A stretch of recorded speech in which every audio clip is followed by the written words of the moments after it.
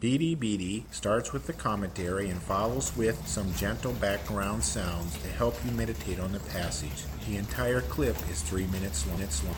Proverb chapter 10, verse 7. What do people remember about me when I'm not around? What will people say about me when the Lord takes me from this earth to paradise? When others speak my name, is it in love and respect, or do they curse and swear? Remembrance is important because, quote, the memory of the righteous is a blessing, but the name of the wicked rots.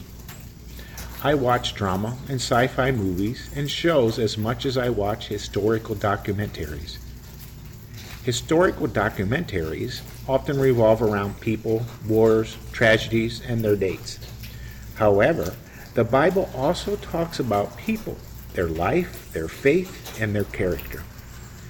Men and women of faith and self-sacrifice are remembered as a blessing. Faithless and wicked men and women rot. Since I want others to remember me as a blessing, I want to be a man of faith, like Mary, Jesus' mother, or Abraham, and especially my Lord Jesus.